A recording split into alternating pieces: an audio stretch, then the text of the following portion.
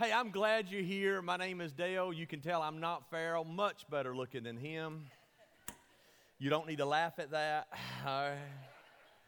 I feel like I'm part of the Bridge family. I've been here a lot of times, and so a lot of you I know, and I apologize if it took you by surprise, if you brought your friend with you today, hoping to hear Pastor Farrell, and he's not here. And I'm a little bit, it's a little bit odd to tell you why he's not here. My name is Dale. I'm the pastor of Stanley Chapel Church in Sanford, North Carolina, and we're good friends, me and Pastor Farrell, and we swap pulpits, and so we're good friends. But those of you, how many of you know Pastor Farrell? Hold your hands up. You know him personally. You got to, yeah. If he had bird brains, he'd fly backwards. Come on, y'all know what I'm talking about, right? Right. So Valentine's is kind of a tough time for a guy like him, you understand? And it's Valentine's, and I told him, I said, don't do anything stupid, and he said, I'm not, don't trust me. And Miss Millie, she knows him very well, and she said, don't do anything stupid. In fact, let me just tell you, if you get a bad Valentine's Day gift this year, you won't see me for a week. And it scared him. So he decided to jump the gun yesterday, and he went ahead and got the Valentine. I tried to coach him. He wouldn't take it, and he got her a vacuum cleaner for Valentine's Day. Sure enough, he's not going to see her for a week, but I think after a week, the swelling will go down in his eye just enough. He can see her a little bit out of his right side, I believe. I'm believing by faith that he'll be able to see her after a week. And so the staff got together, and they said, who can we get on the subject of love? And they voted to get the overweight lover, Heavy D. Come on, where's my children of the 80s and 90s? Can I hear you right now? No, he had to be somewhere, so he asked me to come, and I've been looking forward to this, an exciting time, and you're in a series that love is a verb, and so we're going to talk a little bit about that, but I'm not from 1 Corinthians 13. I'm going to be talking on the subject of marriage. It is who's already got your Valentine's stuff picked out, done, whatever, you got it done, hold your hands up good and high. Guys, you better raise your hand right now, right? You say, I can't lie in church. You can right now. Go ahead and lie in church. Jesus told me to tell you to lie in church right now. Valentine's Day is right around the corner, and so I want to prepare you for that. And so as we get into this, I need a couple right here. You two a couple, or y'all a couple, y'all together? She's sitting there like, nah, I ain't with him, right? Come on, can I get you to come up here if you don't mind just for a quick second? If you don't mind, come on. I'm not going to embarrass you. Come on, y'all got to give him some encouragement right up here. Come on up here. So here's the deal. We're going to talk about this. When you get into marriage, when you're thinking about marriage, when you're thinking about this whole deal, this is how we approach it. Now, what's your name? Kevin? Donovan. Nice to meet you. And you are? Holly. Are you a Donovan? Or y'all? Okay, I didn't know how this worked out. All right, because you didn't look confident when I said, are y'all a couple? All right, so that's good. So how long have you been coming to the Bridge? 4 years. Honestly, don't I look better than Pastor Farrell? From a distance. I got that close-up look, you know what I'm saying? That far away look, rather. So here we go. Whenever you're thinking about marriage, this is going to be yours because you're pink. Well, that's the way we roll around here, all right? So you're going to be the blue one. All right. Now, here's the deal. Whenever you approach marriage, whenever you come into the marriage, y'all met. How did you guys meet? Where'd y'all meet at? School. So you were going to get that wrong. You better be glad. That's the way to hang back. Y'all, first lesson in marriage, hang back, let her answer first. All right? There you go. How long you been married? Almost, yeah, there you go. That's good. So they met at the school. All right, so now you got together and y'all started dating a little bit first, right? So let's just come on this way, come on to the table here, and just take your suitcase and lay it right here on each side. One of you put on one side, one of you put on the other side. You can just lay it right up here. And let's begin to open it up. And so whenever you approach marriage, whenever you're single and you start thinking about marriage, open it up so the crowd can see it. Let's turn it around. Yeah, let's turn it around this way. You come to this relationship with all these dreams and aspirations and things that you want to have happen. And so you start dreaming together, and you got this little hope chest. Did y'all talk about marriage before y'all got married? Like, when we're married, it's going to be like this, and it's just like that now, right? Yeah. So here you come to the marriage, you're thinking, my mama likes to cook, right? And that's a woman's job. How am I doing so far? Ain't this good preaching? So we're going to dream about her being a kid. And she's thinking, open up yours right here. And she's thinking he's going to be romantic and he's going to have all the Valentine. Did you raise your hand a while ago that you got it picked out? I already got it done. Just making sure. Did you lie? No. Okay, good. That's 2 lies right here in church today. So he's going to be a romantic and he's going to have all this stuff. And she's going to love the fact that I like to sit on the couch all day Saturday and Sunday because she knows I need my time, you know what I'm saying, to watch football. And she's going to be a Christian, a State fan. Oh, all the Jesus people. Don't be up here. And he's going to get me one of these houses because I've been reading Southern Magazine for all this time, and we're going to do this. And see, here's the deal, and we're going to have these children. But she says, I ain't cooking, and he's like, that's okay because I'm going to go cooking. I can deal with that. So we'll take this one out of here, and we're going to have 2 kids after, we're going to have 2.4 kids after 5 years. We're going to do the 5-year plan, right? We got it all figured out. We're going to have kids. Hey, and I don't really know how to say this, but I got to represent the men, the teenage men up in the house. Don't leave me hanging. I know this is a holiness church, but it's Valentine's Day, and the bridge, we are real. Can we be real? So I didn't know how to get into this without getting offensive, but let me just say it this way. There are certain things that a man does not dream that his wife is wearing to bed. Come on, men. Come on. Don't act too holy right now. Yeah. Don't get too excited, though, brother. Don't get too excited. I think he just started speaking in tongues right here, right? He just felt the Holy Spirit come all over him right here. And so there's certain things that we do not dream about, and there's certain things we do dream. So we got all this coming in together, and we're gonna have a happy marriage. We don't get everything in here, like she don't want to clean, she don't want to cook, but she's gonna love the fact that I have a race car, and she might even get a waitressing job to help me rebuild it on the weekends, right? And he's gonna make a pile of these, you know what I'm saying? The Benjamins are gonna come in. I'm driving. What's your dream car? You don't know one? A 4-wheel drive truck? No, I'm just kidding. And whatever he's going, he's going to have all this money coming in, and we're going to have this thing. Here's the problem with it. Look right here on the screen. Here's the problem with it. Every one of these dreams, here's what it has in common. Watch it. It's going to come right here. Do you know what every one of these desires have in common? The letter Y. See, we can't help that. There's nothing wrong with that. It's not that anything's wrong with you. What else are you going to do? How else can you come into a marriage thinking about anything but me and what I want and what my desire is and my self-centered desires? There's nothing. How can you build a dream around what somebody else wants? But we just need to acknowledge that when we come to this dream table, we build this hope chest, we are coming with a little bit of a self-centeredness. And it sounds good whenever we talk about it, but most of those dreams come to us. So let's go. Y'all reverse, come around the other side of the table. Yep, that means this side of the table. I know you're a little confused. You're all right. You good. You good. So you come into this marriage, and now we got the preacher here, we got the flowers here, we got the music playing, we got everything dreaming that's going to happen, and you guys come down the aisle and just kind of put your hand on that hope chest right here. This is what you got, and so here's what we're doing. We're saying by the power of it. See, y'all are thinking, would a preacher ever hush? Would the song ever happen? Because see, you thinking honeymoon. Where's my man at over here? Amen. And you thinking he's going to get to work on that dollar right there or whatever it is, right? And we got this thing, and something very insidious, very subtle, very subconscious happens somehow. I don't know if it happens at the altar or if it happens at the back or it happens within the first year of marriage. Something happens here where all of a sudden, and trust me, these came from Family Dollar. Don't get too nervous. In fact, this is a good time right here in front of church. You ever been in handcuffs before? Just go ahead and confess. There's confession right here. Confession's good, and a lot of faiths have a lot of confession in them. So I just thought this would be good. There, that's going to. So something very. Is that too tight, man? I'm sorry about that. You all right? I've always wanted to be a police officer. So here we go. Ready? Something very insidious happens.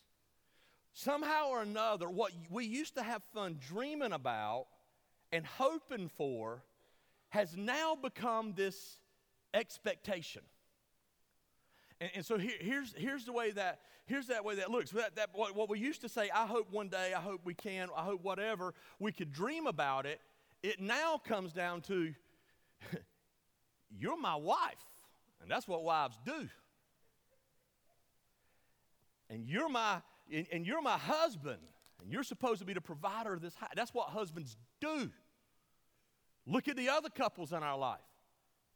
Look at this is what's supposed to happen at this point. We talked about this. I thought we had an agreement. I would not have walked down that aisle and said that. Big sentence, I do. Had I not known that you weren't going to do. Come on, somebody. Y'all know what I'm talking about, right?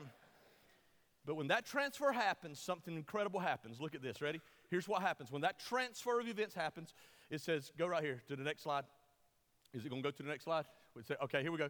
The problem is when you handcuff your spouse to your desires, thus making them expectations, you have a debt-debtor relationship with no margin for expressing unconditional love. You see, what happens is the nature of the whole relationship changes. And now, no longer, how can I discover what you really want out of life? How can I make your dreams come true? It's now, you are expected to do this. And when that happens, every Valentine's Day is stressful. Come on, somebody. Amen, if you know what I'm talking about. Every night when we go to bed is stressful. Every time we bring home a paycheck, it's stressful. Because there is this sense, you owe me. And when we have that debt-debtor relationships, the romance and the intimacy begin to erode inside of the marriage. I'm describing somebody right now. Not this couple, but some of y'all. We start this covenant relationship that we entered into this marriage with now has become a contract. And this unconditional love has now become conditional, and then we get locked in this tension that seems impossible to solve, and then you start hearing things like, you're not meeting my needs anymore. You're not invested in this relationship. You're not making me happy anymore. And it's very toxic. Come on, does anybody know what I'm talking about, or does that only happen in Lee County? Hey, give these guys a hand. Let me see if I can get y'all released right here. There's a button somewhere. There you go. I tell you what, I'm going to let you do a bit of hero. Unlock your wife, man. Go ahead. This is your Valentine's Day right here. There you go. There's a button right there. If you can't do it, I'll help you because I'll be here all day. All right, you got it. Give them a, hey, thanks, guys. Thank y'all so much. Appreciate it. Thank you so much. Now, what would it be like if we could have this box without the handcuffs? What would it be like in your marriage if you could somehow get rid of the box, but get rid of the handcuffs, but keep the box, so we could keep dreaming just like you did when you were dating, but somehow not let the dream become this expectation. And so that's what I want to talk to you about. And if you're single, very single, way more single than you wanted to be on Valentine's Day. Preach, somebody say it. There you go, yeah. I want you to understand, this is probably one of the most helpful sermons you will ever get. I wish I'd have known this before we got married. This is going to be huge for you. You need to take notes. You need to pay attention to it. This is going to set you up for a happy life. If you don't know Jesus Christ as Lord and Savior, everything I'm going to say to you is going to be very hard. Because honestly, I'm not telling you that you can't do this. Avoid the handcuffs without Jesus and having Jesus and believing in Jesus. I just don't know how to do that, okay? So I encourage you to listen to it. Maybe you'll find an answer. I just want to preach to Christian couples for a second, though. I want to preach to you today to Christian couples, and I want to give you what the Bible says. And again, I wish I'd have known this, how to keep the expectation box empty while you fill the dream box. And while you feel the things that are there, that are there, the Bible answers it, and the question is answered in this: what does your spouse owe you? what do they really owe you? And here's the way the Bible answers it. Check out this next thing. The solution is, in a Christian marriage, the focus is not on what my spouse owes me, but on what I owe God. This is huge. It's huge. It's very subtle, you may say. You say, what's the difference? You're going to see the difference. It is huge in the motivation. It is huge in how you approach your spouse. It is huge in the way that you approach this marriage. Understanding this dynamic. A Christian marriage says, they owe me nothing. The issue is, what do I owe God for what He has done for me? And then when you decide, my spouse does not owe me candy for Valentine's, there's not an expectation of that. When you can really genuinely say that, then whenever you get the candy, it's a whole different level. It's gone from expectation to now we can show unconditional love. Now, where did I get that from? You say, it sounds good, it sounds deep. Where did you get it from? Well, there's one passage, and most of the times you ever heard me preach, and I've preached here several times, so I know a lot of you have heard me preach. I have a lot of points and things like that. I don't have any of that today because I didn't want you to get lost in it. I only got one point, and I got one commitment I want you to make before you walk out of here. I only got one thing, and this is going to be for those with a healthy marriage, those for unhealthy marriage, those of you in a separation, those for you in a divorce, those of you who are single. I got one commitment for all of us, and I just want us to make that commitment, and I think it's going to be a game changer as I tell you why we're going to love. And it's throughout the Bible. The answer is in this one scripture, and it says, listen, the focus in a healthy marriage, watch this, the focus is on a healthy marriage, and this took me a long time to get. In fact, this is going to smack some of you not going to understand it. The focus of a healthy marriage is not focusing even on my spouse necessarily.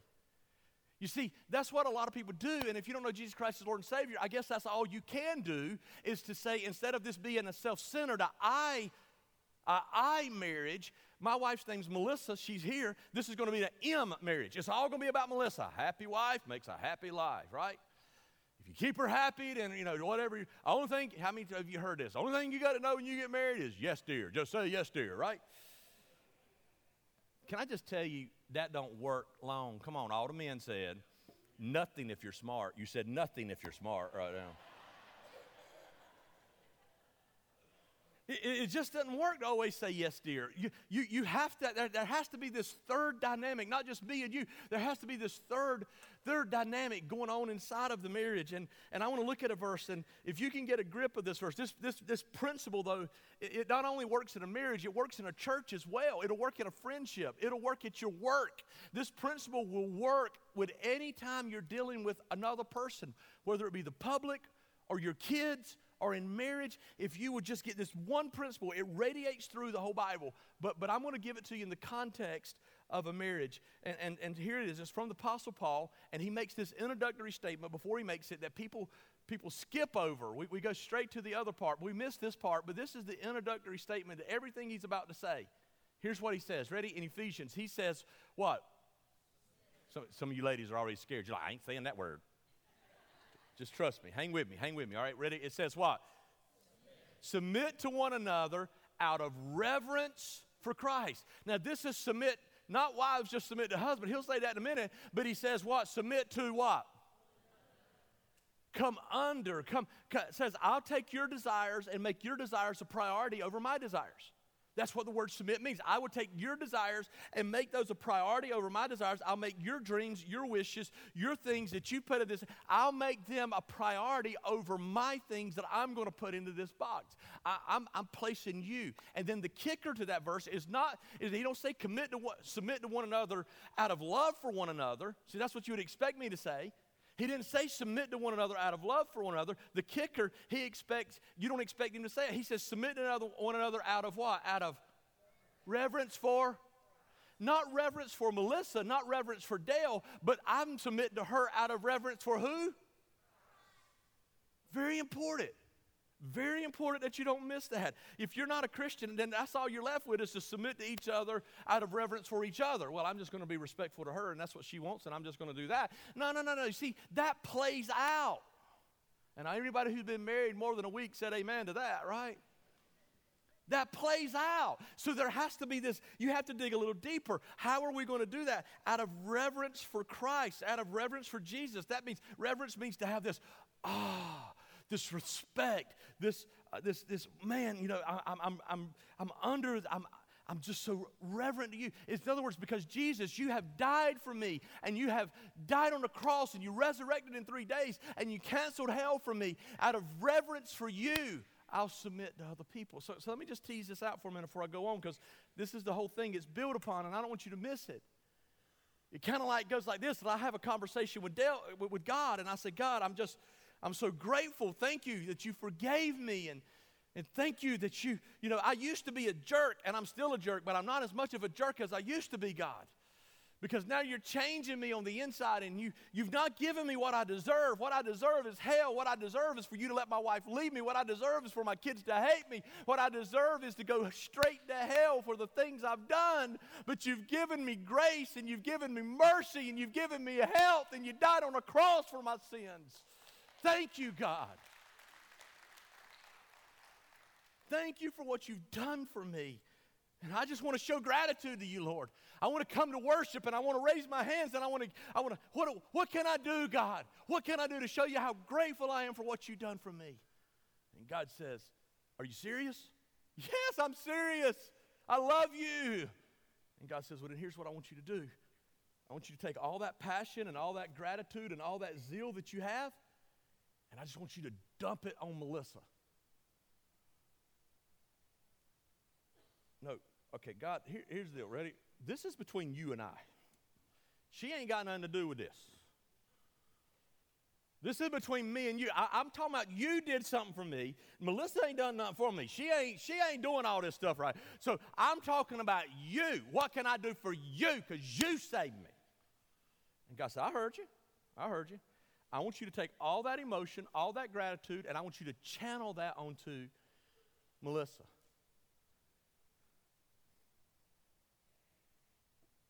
Well,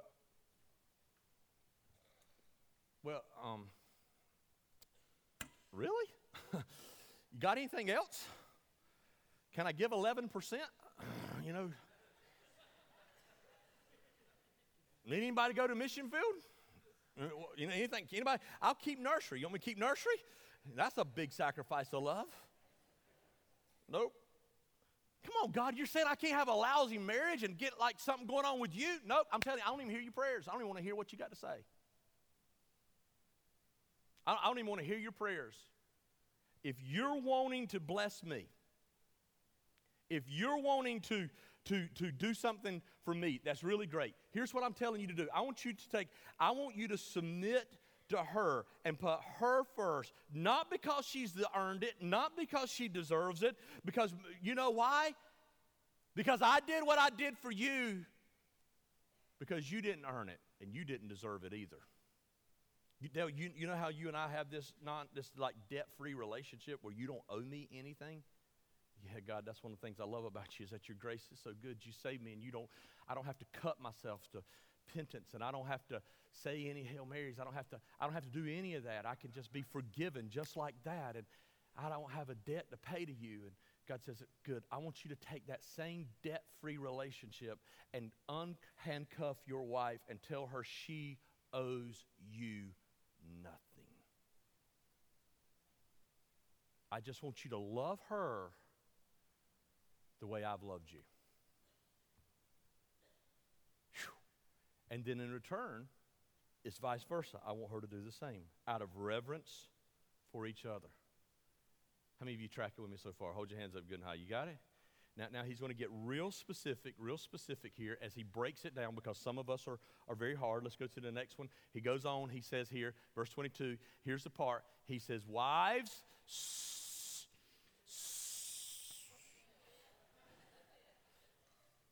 kind of scared to say that in this culture. Is it all right to say it?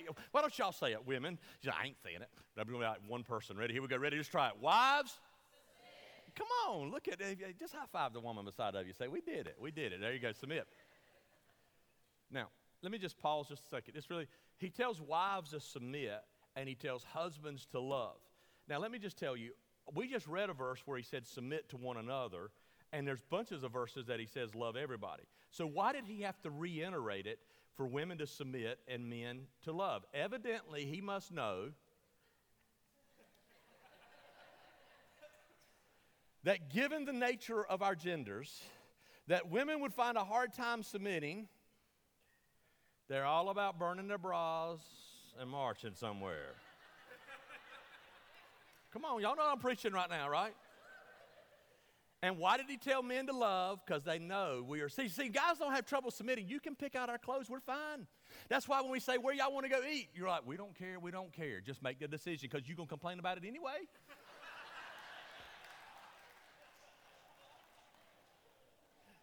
What are we going to do about Johnny's school? I don't know. You handle that. I got to go to the shop. You know what I'm saying? Work on this car I'm building, right? We're fine to submit. We're fine when you make a decision. But guys, we have trouble loving and laying down ourselves. So he says, women, y'all going to need to work on that submission because that's going to be hard for you to submit one another. And men, you're going to have to work on that loving thing because that's going to be hard for you. So he says right here, he says, wives, submit to your husband. Why would we want to do that? You know, why? Because they're great? No. Because submit to your husbands because they earned it? No. Because submit to your husbands because they're worth submitting to? No. Submit to your husbands because they can be trusted and they'll never hurt you with that submission? As if. Submit to your husbands because they're never going to take advantage of your submission? No. He's consistent. Same thing he said before. Submit to your husbands as you do to what? So you know how to submit. God's like, you know how to submit to me, right, honey?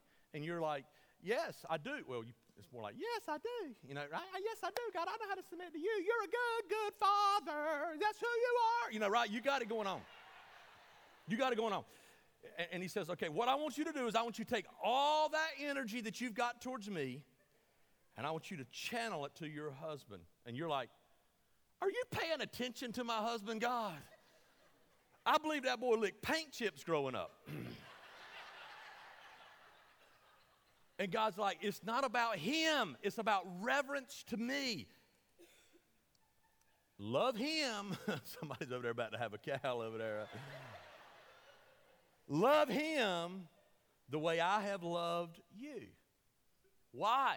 Look at the next verse, verse 23. He says, for the husband is the head of the wife, as Christ is the head of the church, his body, of which he is the Savior. Now, as the church submits to Christ, so also wives should submit to their husbands in what? Then he turns to the husband and he says, husbands, love your wives. Why? Because they deserve it? No, he's consistent. Look at the next passage. He says, look at the next passage. He says, husbands, love your wives. Why? Because they deserve it? No, just as he's consistent all the way through. The reason he tells you to submit, the reason he tells you to love, it's the same thing. Just as Christ loved the church. Now, who's the church? Is that the building? Who's the church? Look at the person beside of you. Say, you are, I am, right? Anybody who's a Christian's the church. He said, just as Christ loved you, in other words, same dynamic that's going on in John 3:16, for God so loved the world that he gave his only begotten. So God loved you, he loved you, the church, and gave himself up for her. Guys, he says, it's not about how lovable she is. It's not about whether she's earned it or not. See, here's the thing. If you're reverent to her, if you're loving her, if you submit to him based on, and this is why some of you right now has got problems in your marriage. You submitted to him early on in your marriage. You loved her when you were dating, but watch this. Now you don't feel like he's the man that is worthy of your submission. You don't feel like she's the woman worthy of your love because she didn't keep the agreement. And you feel like somehow now you're off the hook on that. And he says, I just want to take this out of that realm altogether. I want you to love her because I've loved you. And I want you to love her in the same way that I've loved you. Specifically, how you have laid down your life for her. Now, you know what that means, right? To lay down, you're willing to lay down your life for her, and you're like, yeah, I know what that means. Somebody break into my house, but I got a 9mm, right? I'm going to blow it, you know, right? If I see her getting ready to get run over by a bus, I'll push her out of the way, and I'll stand there and do it myself, you know, right? You got this. Watch this, guys. Let me tell you about us. Ever since we were in the 3rd grade, we've been envisioning ourselves throwing that touchdown pass, and her being on the bleacher going,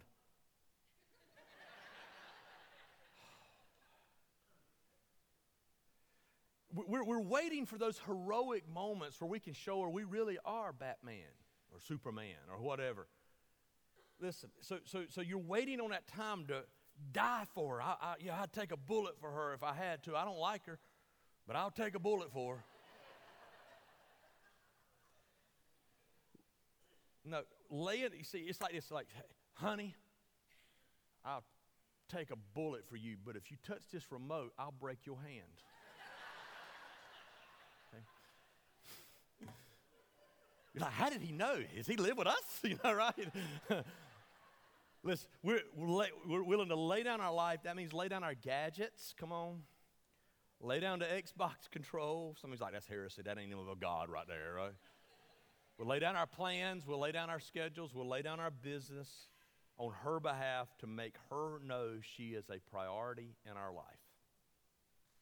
That's what it means to lay down our life. Why? Because she deserves it? Maybe she does. Maybe she don't. I don't know. I don't know your situation. The reason why is because 2,000 years ago, when God decided that He did not want to spend eternity without you with Him. 2,000 years ago, when He decided He didn't want you to go to hell, He interrupted His plans, He interrupted His comfort, and He laid down His life on the cross of Calvary for you and I. That deserves a better hand clap, mind you. That's the gospel right there. That you don't have to go to hell. Your debt has been paid, and He laid down His life on your behalf. And out of that gratitude, you say, God, how do I say thanks? And He says, here's how you can say thanks. Lay down your life for your spouse. The best demonstration of gratitude you can possibly have is to take this debt-free relationship that you and I have and pour it onto her. And you're saying, God, you're asking a lot. You're asking a lot. But as a Christian, listen, watch this. As a Christian, we don't love our wives in the shadow of our desires. We love our wives in the shadow of the cross. That was good and tweetable. As a believer, you don't love your husband in the shadow of your desires and how good he is meeting your expectations, how high he jumps when you say jump. You don't love your husband how good he does on Valentine's. You don't love your husband in the shadow of your desires. You love him in the shadow of the cross. Not what he has done for you, but what your heavenly Father has done for you. Now, if you'd like to say thank you to God, that's how you say thank you to God. It's not with gushy feelings. It's not just coming to worship, and although I'm all about that, I had my hands raised, I was worshiping. It's not just about raising your hands in worship to God. It's not just about that spontaneous thing. It's about making a decision that I'm channeling all my love to her, to him. And then here's what he says, and we're going to wind it down. Here we go. Ready? He says, to make her holy, cleansing her by the wash. This is real. This is a lot of theology. And he goes on to give more. I wish I had time to preach the whole verse, but I knew I didn't. To make her holy, cleansing her by the washing with water through the word, and to present her to himself as a radiant church without stain or wrinkle or any other blemish, but holy and blameless. Let me just kind of summarize that in very small terms, and there's a lot there that I could go through, but I don't have the time to do that. But it's a beautiful, beautiful picture of what God intended his relationship like with a man and wife to be with the church. Because see, there's only two institutions God ever really created. That was the family, and then he created the church. And so they run very similar to each other in the way that they operate, in the way that they function. And so it's a very beautiful thing. But let me just sum that up. What he's saying is, just as Christ gave himself, his life, to make our life better. Watch this, men, because he's talking to men.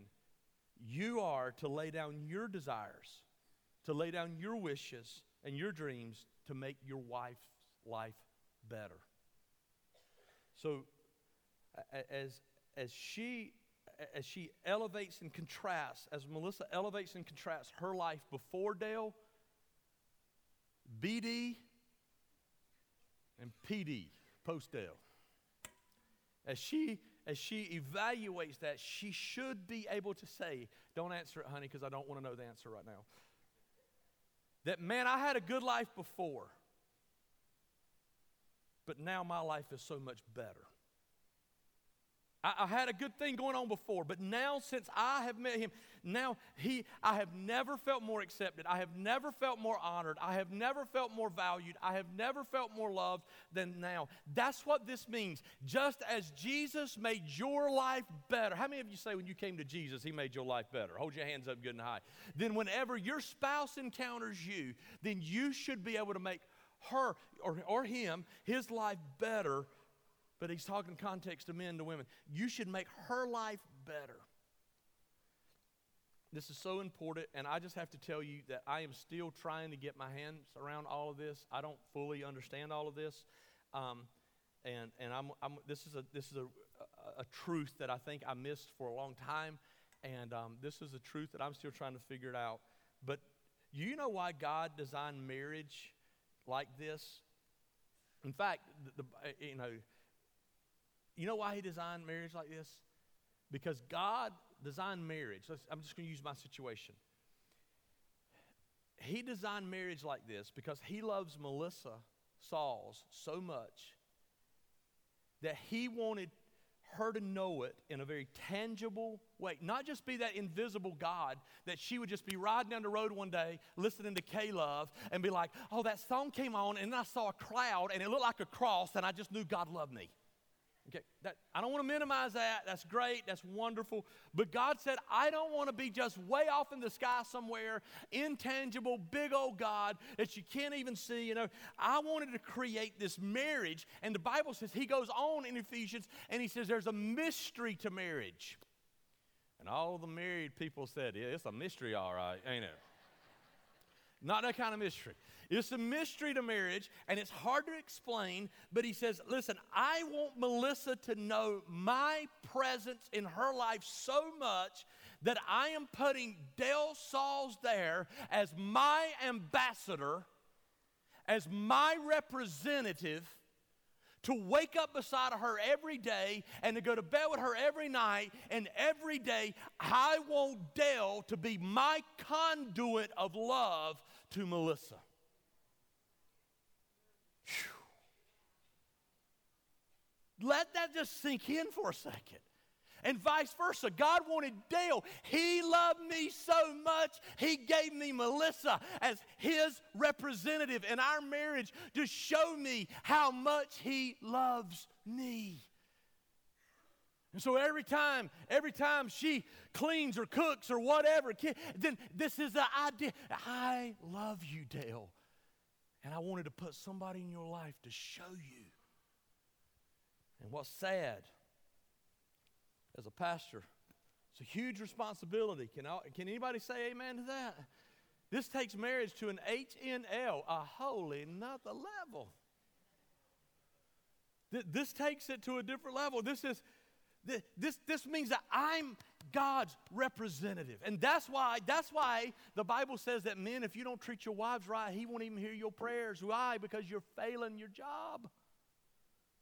You're his ambassador and you're not stepping up to that.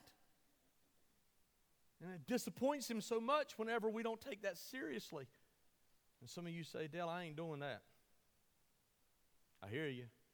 You're a nice guy and you're funny, but I ain't doing that. I hear you. But let's turn it around just a second. Wouldn't you like it? Can I just, time out just a second. Let me tell you, ladies, about men. If your man knew what I was preaching today, he would not have come to church. Okay, so don't post it and tweet it until after the second service, all right? Help the girls out in the next service.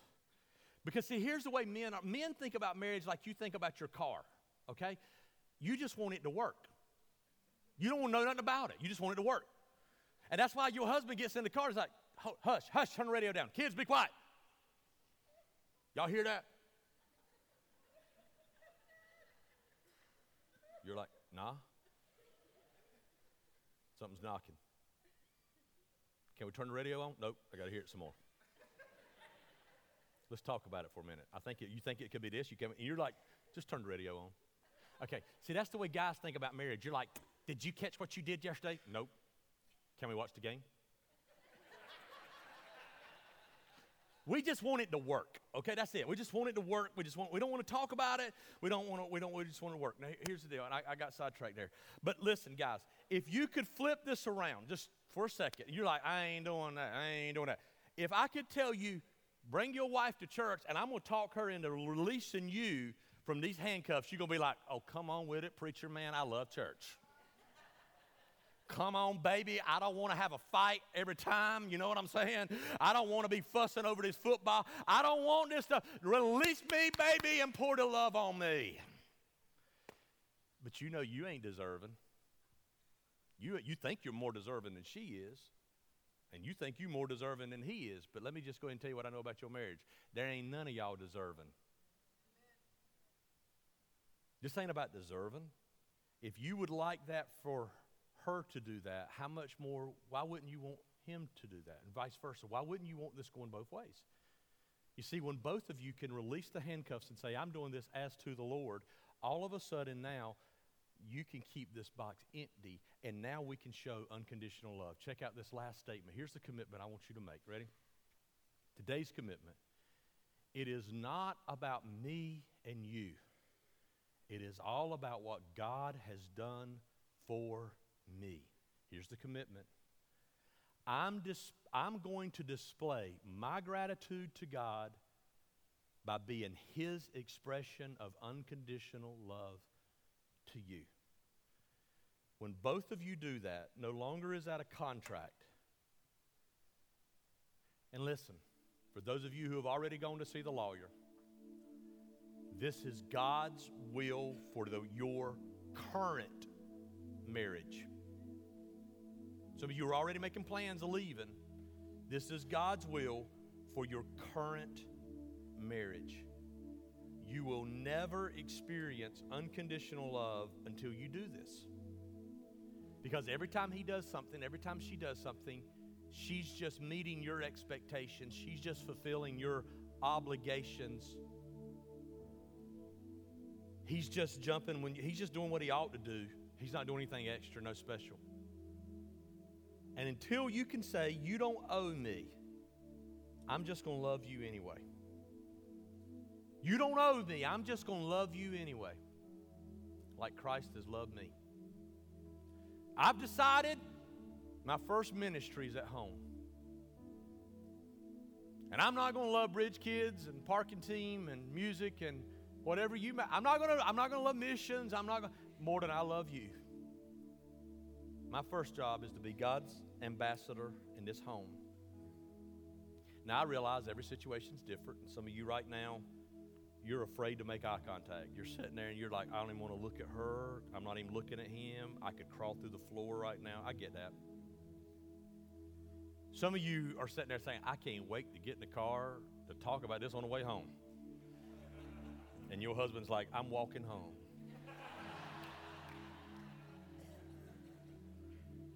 Some of you, your spouse isn't here right now, and you're just dying on the inside while everybody's laughing, and you just feel like, man. But you know what God says to do with an unbelieving spouse? This. Be his God may get your spouse saved if you will do this. Just be his conduit of love to your spouse. You say, I'm trying, I know, and don't get weary in well-doing, Galatians says. Some of you's been doing this for years, and you just want to stand up and yell, praise the Lord. That's exactly right, young couples. That's how you stay together right there. That's it. You've been doing this for a long time. You know God's word works. Here's what I'm telling you. If you will follow God's principles, you will give him an invitation into your marriage. And some of you's been praying for God to get involved in your marriage. Can I be honest with you? It's kind of like people praying that God's going to bless them financially, but they're not tithing. If you want God to bless you financially, you have to tithe. You have to step into obedience towards him. If you want God to bless your marriage, you're going to have to step towards him and do what he's telling you to do.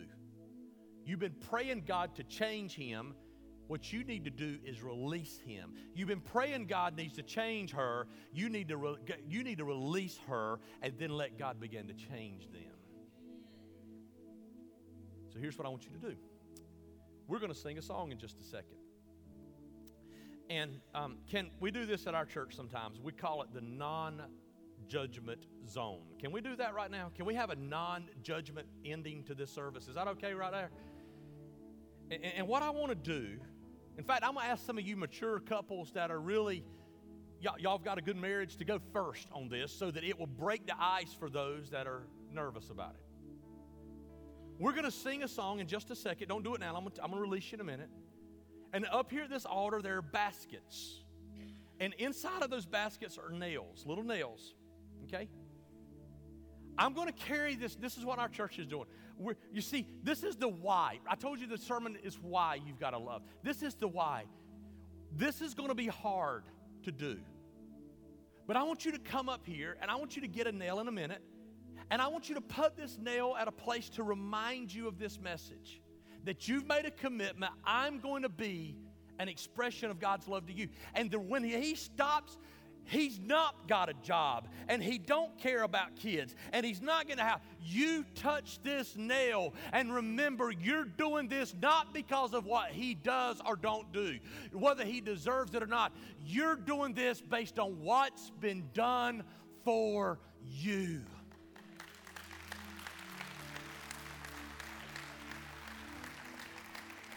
You're doing this in the shadow of the cross, not the shadow of his or her worthiness. Singles, I want you to come get this nail to remind yourself of why you're not giving your love away prematurely. Why you're not giving away your innocence, but you're going to do this God's way because he's been so good to you. And he saved you, and he canceled hell. I want you teenagers, you young adults, you singles to get a nail and remind you of why you've got to honor God in your singleness. Those of you who are married to somebody that's an unbeliever, you come get a nail. Those of you who are marriages on the rocks, in fact, right now, if you've been having a fight this morning, let me help you, boys. Take her by the hand and bring her to the altar and y'all get a nail together. It'll be a happy Valentine's. But you do this. How many of you understand it? You understand the message? You understand what I'm asking you to do? So I want you to stand with me. And I'm going to pray a blessing over you. And then they're going to sing this song. And I want you, just as soon as they start singing, some of you couples that have been together for a long time, y'all lead the way so that nobody don't see. Nobody needs to be hanging back like, I knew they had trouble. Look at them. They're going to the altar right now. No. We ain't that kind of church. Come on, somebody. We ain't that kind of church. No judgment zone. Amen? In fact, I'll go and tell you, I'm preaching this, but I ain't got it down. My wife could say, nah, he ain't got it down. He needs to keep that nail with him all the time. And she's right, too. No judgment zone. No judgment zone. Father, I pray for everybody in this place right now. There's some heartbreak stories. I've heard them all. Nobody calls the church and says, Pastor, can we talk to you? And then says, everything's great. No, they always call to tell us bad stuff. I've heard every possible story almost. Some real difficult situations here. But thank you for putting it into the context, and it trumps everybody's story of how much you love us, and we do this in reverence to you. And I pray this little, see, your word always has symbolisms. Baptism is a symbolism. Communion is a symbolism. Anointing somebody is a symbolism. We're getting this nail as a symbolism to remind us of a truth. We're going to carry it, thanking you for what you've done for us. If you don't know Jesus Christ as Lord and Savior, during this song, say, God, I'm placing my faith in you from this point forward. In fact, right now, heads bowed, eyes closed. How many of you say that? I'm not sure I'm saved, but today I want to be. When I heard about what Jesus did on the cross, I want to know I'm saved. Hold your hands up good and high. Good and high. I see your hands. Yes, thank the Lord. Thank the Lord. Just pray this prayer with me right now. Say, God, I'm sorry for my sins. As I get this nail today, I'm placing my faith in you. And from this point forward, I'm going to be a Christian. In Jesus' name. Come on, let's sing and come get your nail.